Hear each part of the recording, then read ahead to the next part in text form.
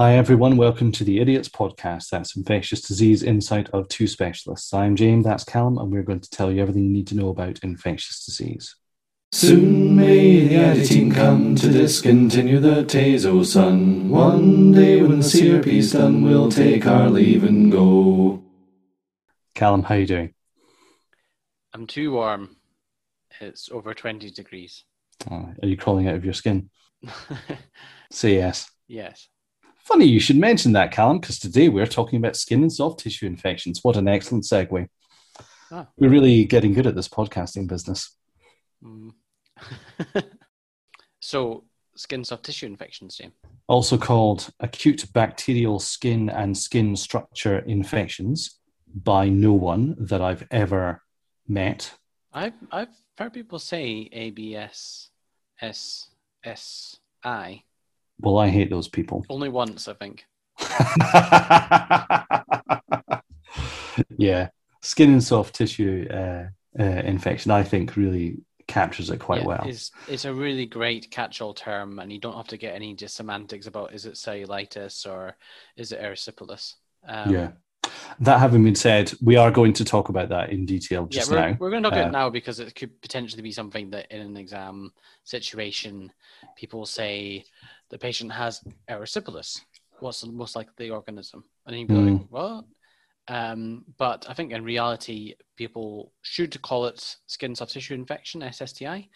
And what people actually call them is cellulitis, if you're non-specialist. Most people just say it's cellulitis, even when it's not really technically cellulitis. To be honest, if you're going to treat them all exactly the same, spending your time trying to tell between them has limited value, let's say. Yeah, the treatment and management is pretty much the same. The important distinction, as with any clinical infection, is it a severe infection or is it a non-severe?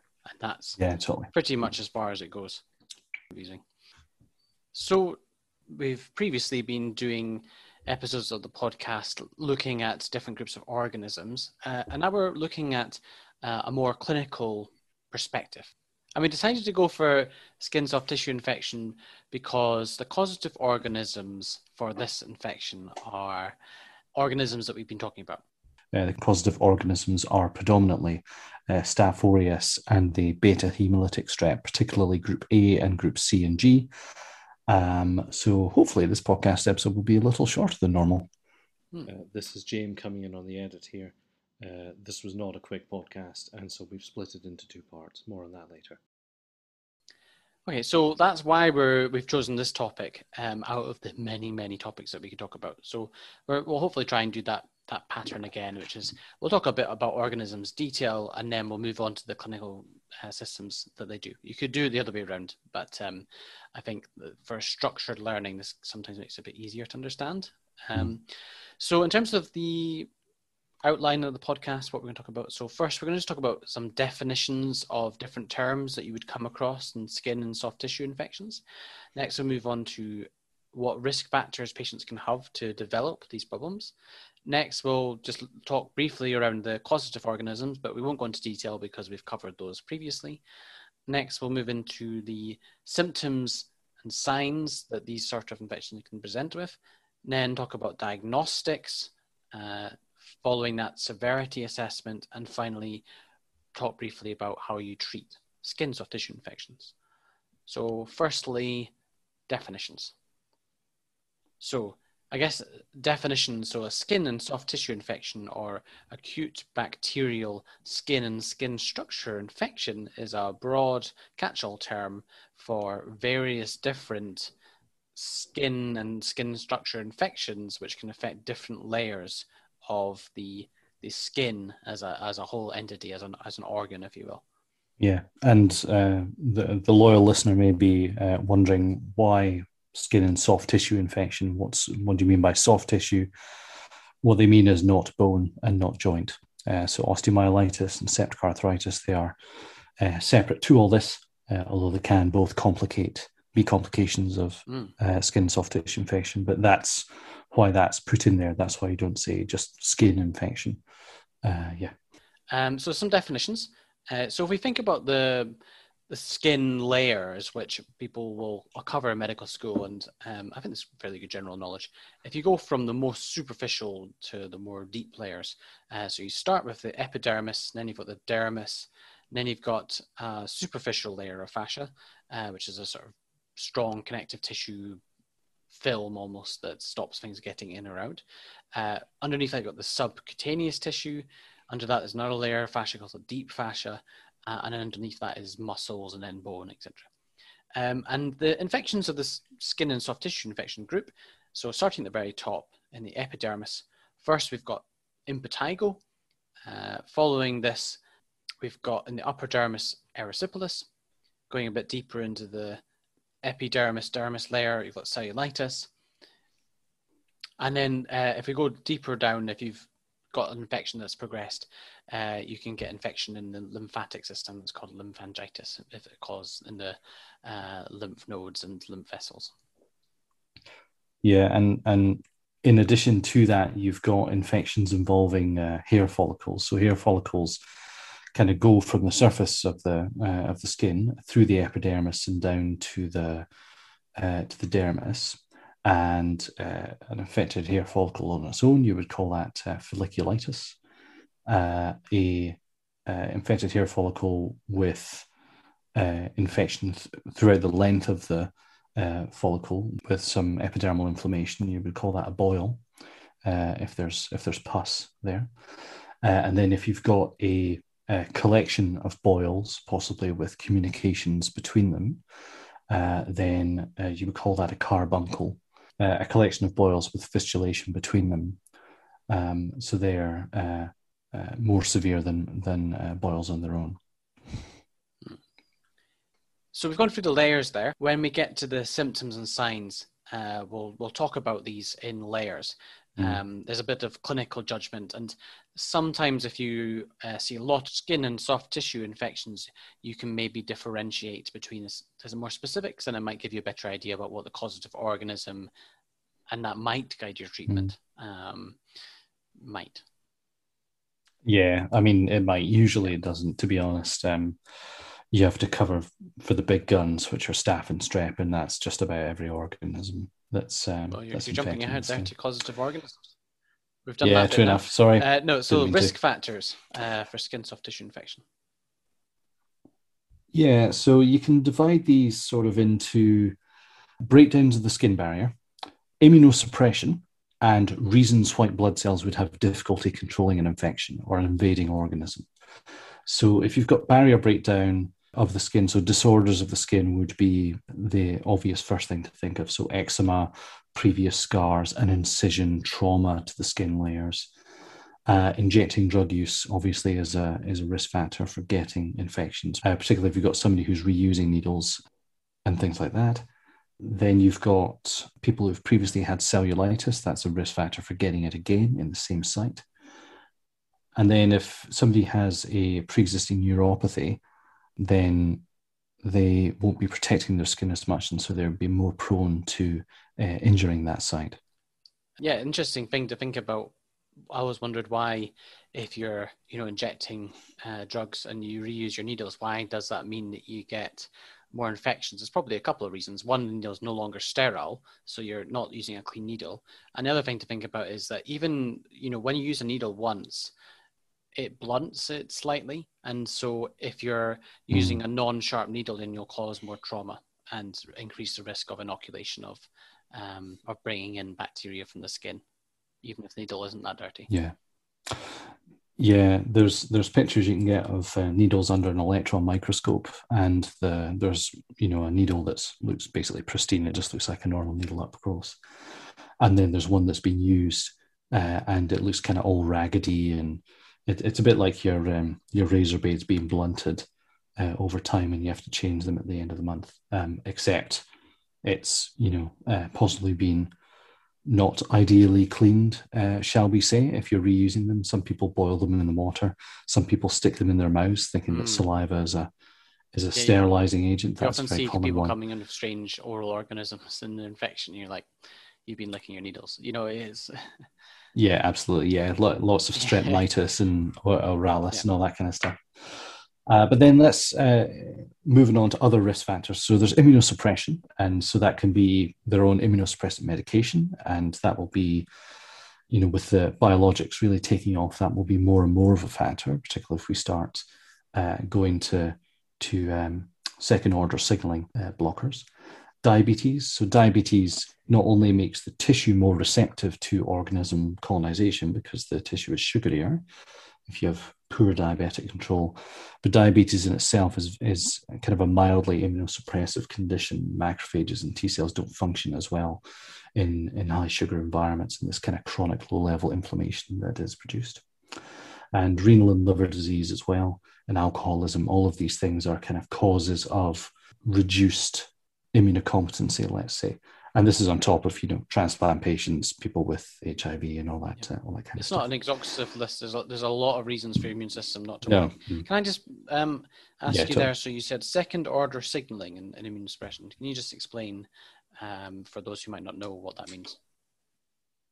Yeah, sure. So biologics started off just by blocking stuff that was sitting on the surface of a cell. So say rituximab is used for lymphoma chemotherapy. Well, that's a CD20 blocker, and CD20 is a marker that sits on the surface of B cells and plasma cells. And so that's why it's useful in diffuse large B-cell lymphoma, for example.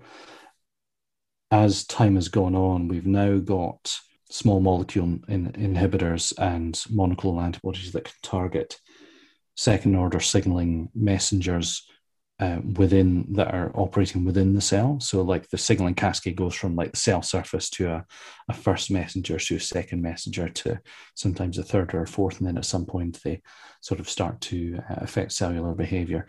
One such example could be Janus kinase blockers or JAK1/2 blockers.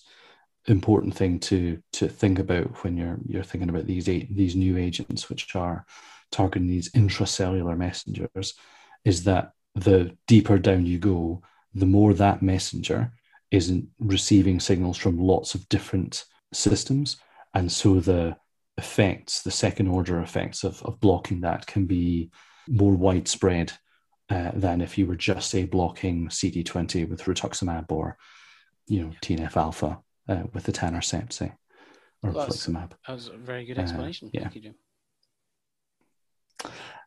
So anyway, and then the last series of risk factors is kind of local reasons that a white blood cell might have problems getting in and doing its job, or getting out and alerting the rest of the immune system. So venous insufficiency, obesity, edema, things like that. It's not very common, but kind of blockages of the lymph tract, like lymphedema, or if people have lymphatic filariasis, for some reason your lymph system is damaged in that limb, it's difficult for the white blood cells to get in and get out, and all that can contribute to recurrent. I suppose one of the other risk factor that I've not mentioned here is something called hidradenitis suppurativa. Hidradenitis is excessive sweating, and suppurativa kind of means a propensity to suppurate, to kind of form pus. And this is a condition that some people suffer from, where they sweat excessively. That produces an excellent environment to be colonized by some very nasty organisms that will then cause recurrent skin and soft tissue infections, typically concentrated around the groin and the armpits, but sometimes elsewhere in the body as well. And I guess we look for risk factors that we can modify when we see patients, but we'll come on to that in the management treatment section at the end. Yeah, sure.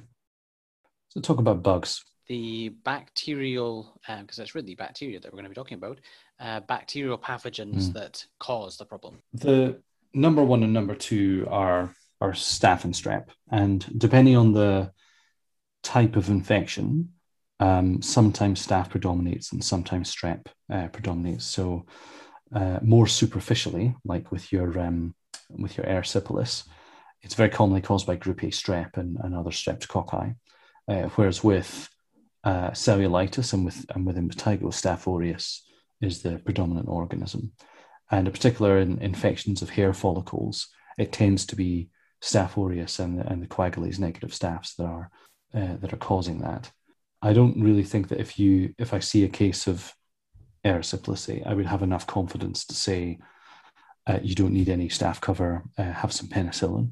But I know that there are other parts of the world where, and other, physicians working in the UK that would say that, and would argue that you should go as narrow spectrum as quickly as you can. There's some conjecture to be had about what the exact organisms are, and there's probably a bit of bias in literature in terms of what samples actually get taken. So if you see someone with a cellulitis and it's deeper down in the sort of lower layers of the skin, if you take a superficial skin swab, you're not going to, you might grow Staph aureus or strep, which are on the skin, but it doesn't necessarily mean it's a causative organism. You need to do a tissue biopsy, which you're not going to do because it's a fairly easily treatable organism, infection. Yeah, and in fact, I read a paper in preparation for this show. So you can do kind of almost like a fine needle aspirate of infected tissue, but A, it's painful for patients. B, its yield is about 20%. And C, it's not 100% convincing that what you're aspirating is actually the causative organism, because you'll be aspirating your skin commensals as well. Like, they don't just live on the surface, they're sort of in the epidermis and the upper dermis too. So yeah, we've got percentages in our head of what the causative organisms are, but that will be skewed to what can be cultured, and in particular what makes it into the blood. And also what is, if you see an inpatient and there's a leg that's red, people won't be inclined to swab that because you're not getting at the part. But if you've got, say, a chronic wound, you've got, venous insufficiency, you've got a venous ulcer and there's pus on it, people love to send a swab, even when actually there's not signs of a soft tissue infection around it. They're like, oh, pus, swab. And actually, often you'll just grow colonizing organisms. Or you might grow Staph aureus, and is that actually pathogenic or not? So yeah, we're talking about the organisms. I think we've talked about Staph aureus and beta hemolytic strep, Group A, Group C, Group G. Those are the most important ones. Any other organisms we should talk about, James?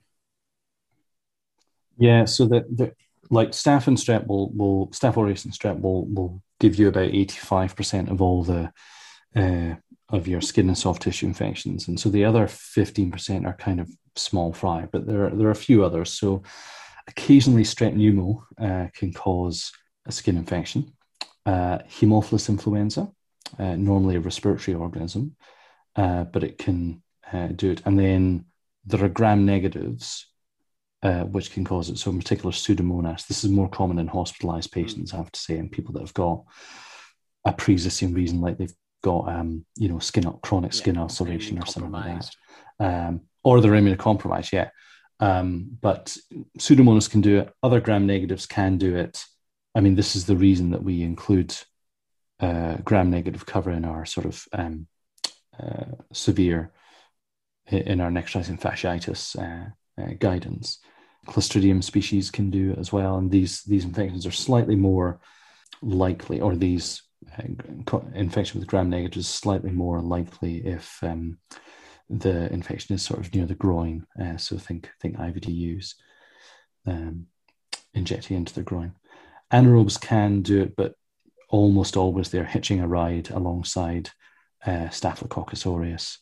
And then there are a couple of niche cases. Animal bites, you have to think about the kind of organisms which live in that animal's mouths. So we've talked before about Staphylococcus intermedius, which I think of as doggy Staph aureus, and they are phylogenetically, I think, quite similar to each other. Capnocytophaga canemorsus, a gram-negative organism that's found in canine mouths.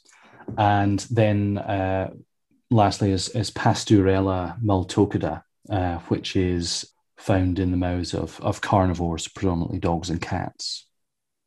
I think Pasteurella is very commonly isolated from cat bites, sometimes dog bites. Capnocytophaga is a rare, unusual pathogen, but it's worth being aware of, because not only does it cause a skin soft tissue infection, but it can cause a bacteremia and also lead to meningitis. So it's worth thinking about as an unusual cause. It's one of these things where in infectious diseases you take quite a comprehensive history, and often we'll be asking about travel or animal bites as part of your routine history.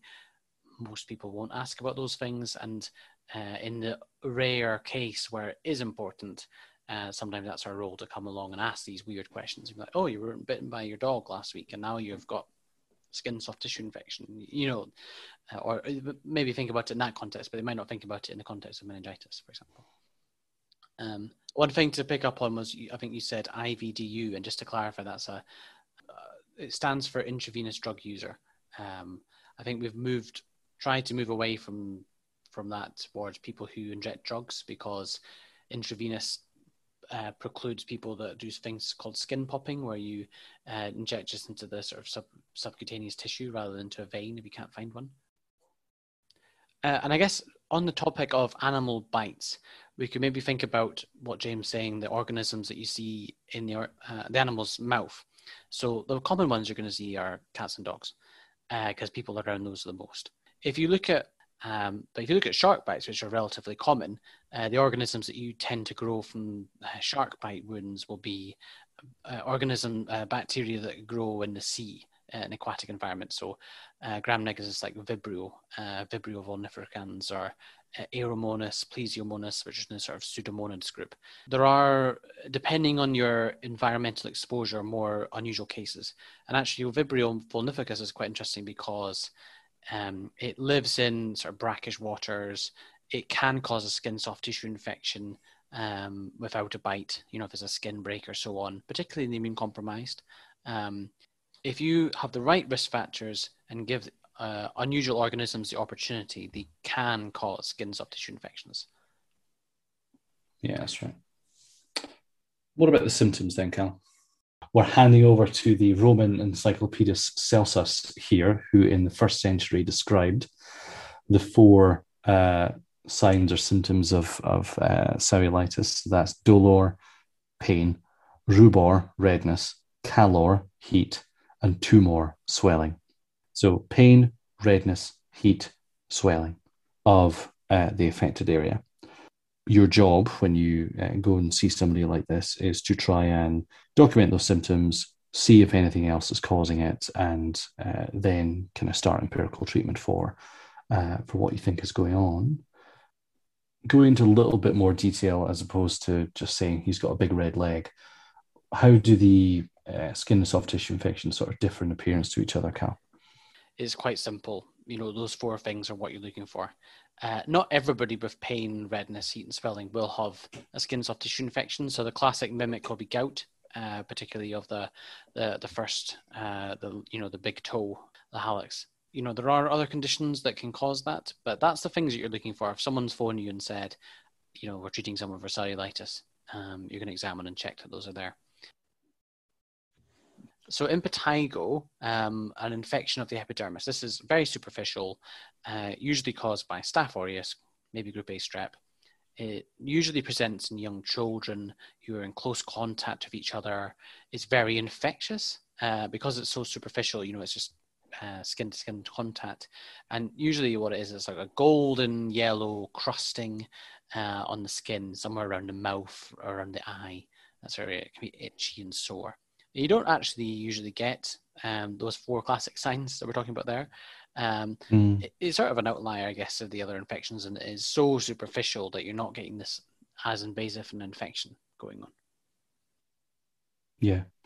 Well, I mean, I always think of these as to how they differ from your bog standard cellulitis. And like you say, that kind of golden crusting is probably the main differentiator. Moving a little bit more deeply, we've got erysipelas, which is normally caused by streptococci.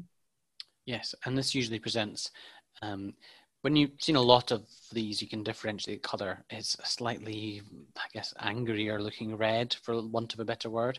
It's brighter in colour, I think, and has much more defined margins. Very is that defined right, margins. Cal? Because it's so superficial, it's very distinct where it ends.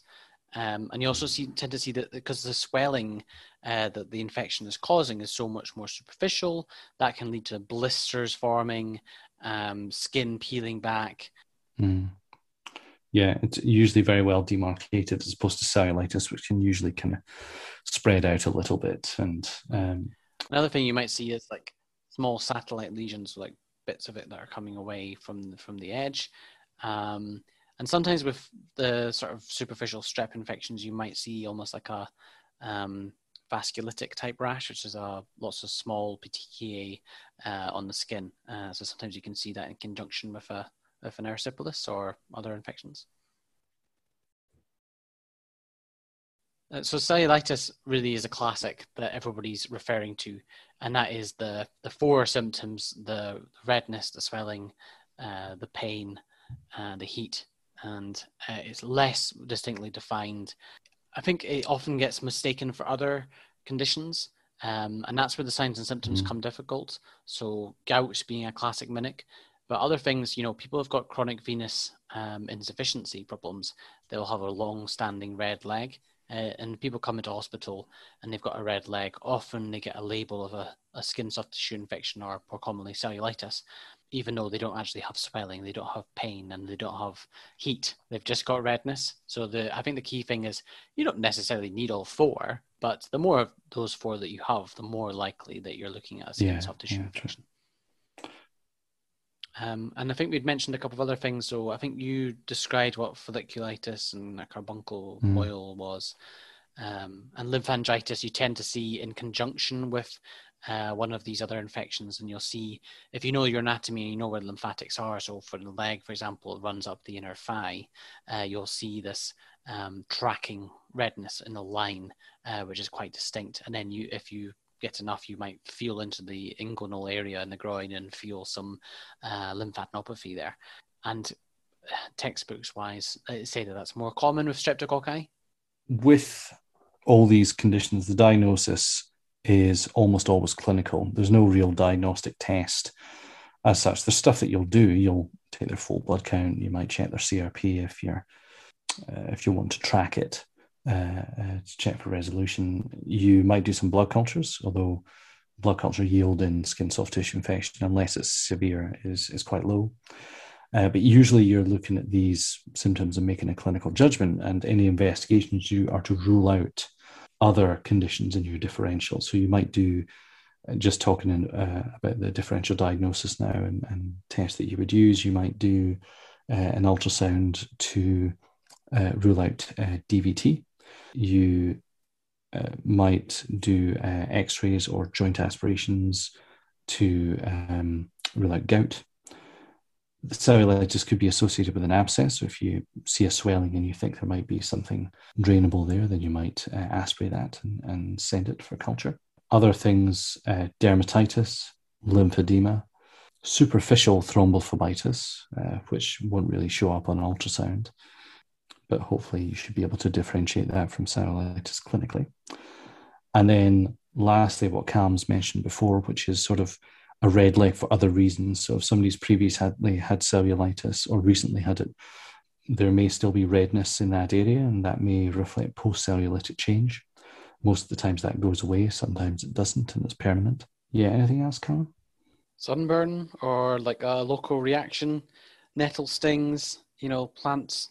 Yeah, or burns, or resolving burn as well can, even if it's uninfected, can kind of look cellulitic in nature. But like we say, the diagnosis is normally clinical. By all means, if you can get pus, send it. And then if they're febrile, then you can do blood cultures to look for bacteremia. But really, you investigate to exclude the differentials, if that's even required. Most cases of cellulitis are diagnosed clinically and dealt with clinically. And in fact, most of them are dealt with in primary care. So you've established it's cellulitis, you're happy it's not anything else, you've done all your tests.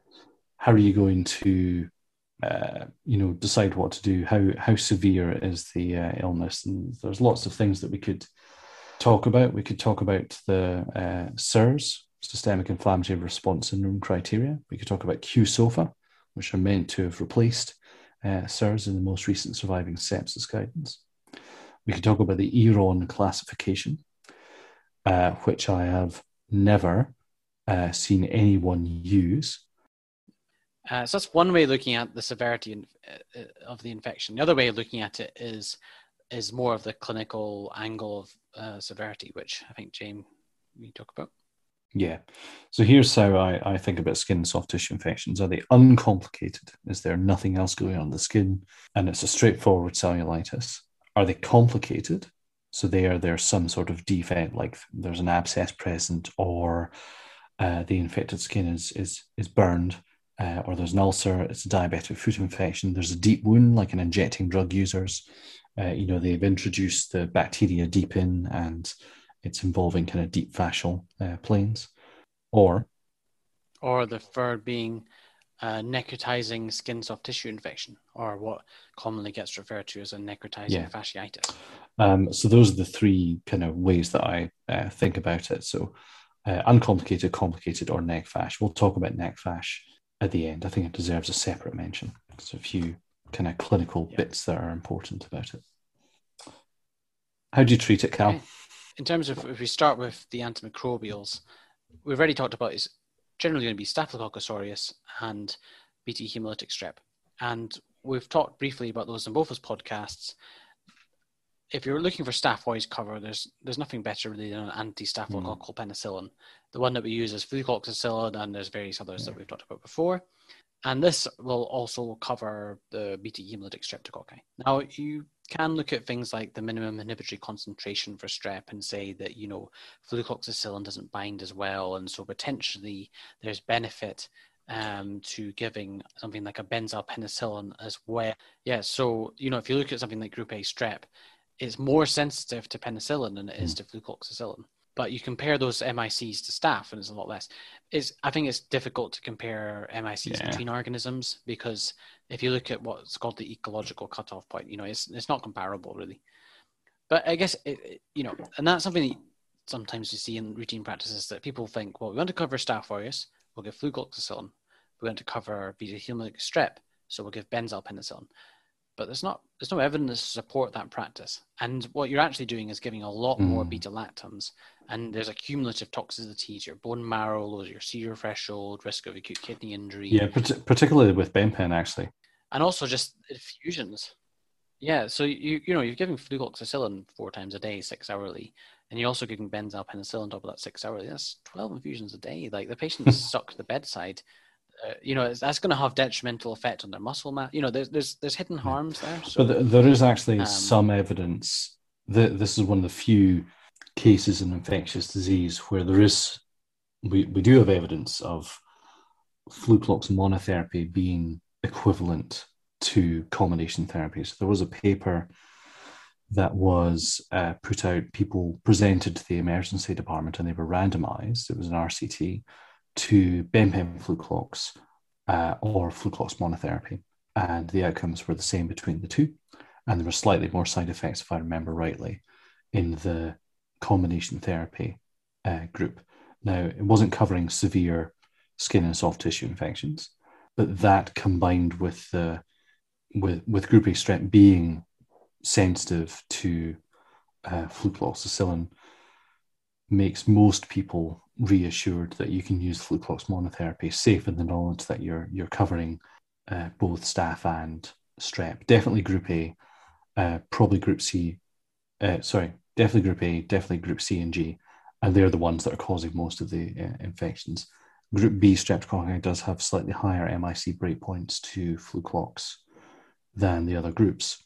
Whether or not that's important, whether or not they cause a lot of skin and soft tissue infection, I don't really know. Yeah, you do see it, but it's definitely a less common cause. And if it was severe enough, you might get it in blood. That's true, actually. Yeah. And then you would definitely want to use penicillin, wouldn't you?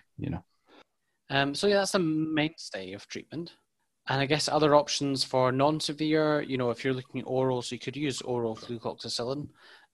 You could also use something like a tetracycline. So doxycycline is quite commonly used, with the caveat that there can be quite a lot of resistance in streptococci. But that's the importance of follow-up and making sure that if it's getting worse and, worsening advice, then come back and try something else.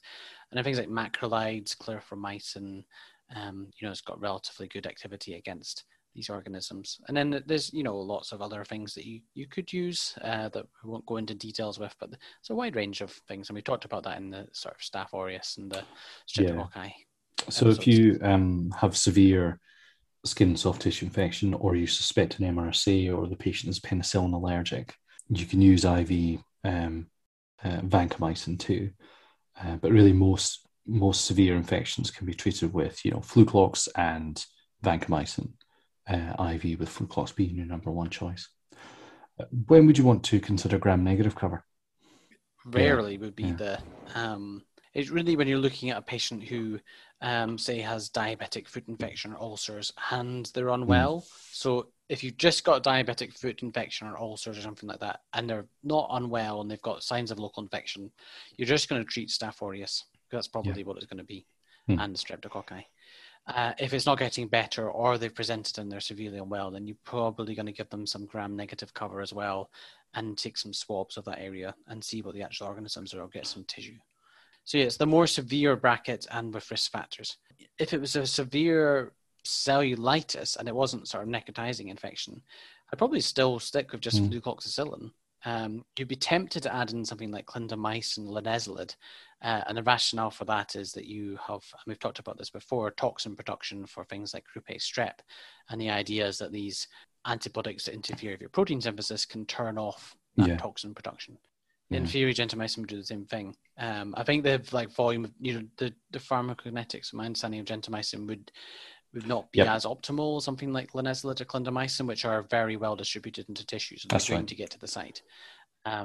So that's maybe the other benefit that they have, whereas flucloxacillin is quite highly protein bound, sticks in the blood. Clindamycin and linezolid have a high volume of distribution, lower protein binding, they'll get to the site of the infection a bit better. So maybe that's why they help, I don't know.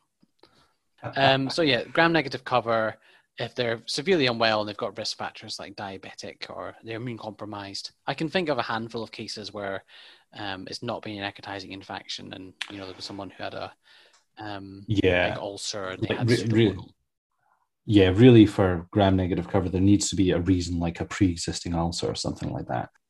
And to be honest, if you've got a patient and they've got a severe skin soft tissue infection, they should be discussed with an infection specialist. They should be discussed with a microbiologist or infectious diseases specialist, because it comes, I think we're making it sound complicated the way we're explaining it, but I think that's because it is complicated. There are lots of different overlapping risk factors for different aspects of this. So that sort of weighing up which antibiotic specifically to use, and not nobody's going to get it right 100% of the time, but there's definitely balances of risk, isn't there? Let's talk about neck fash.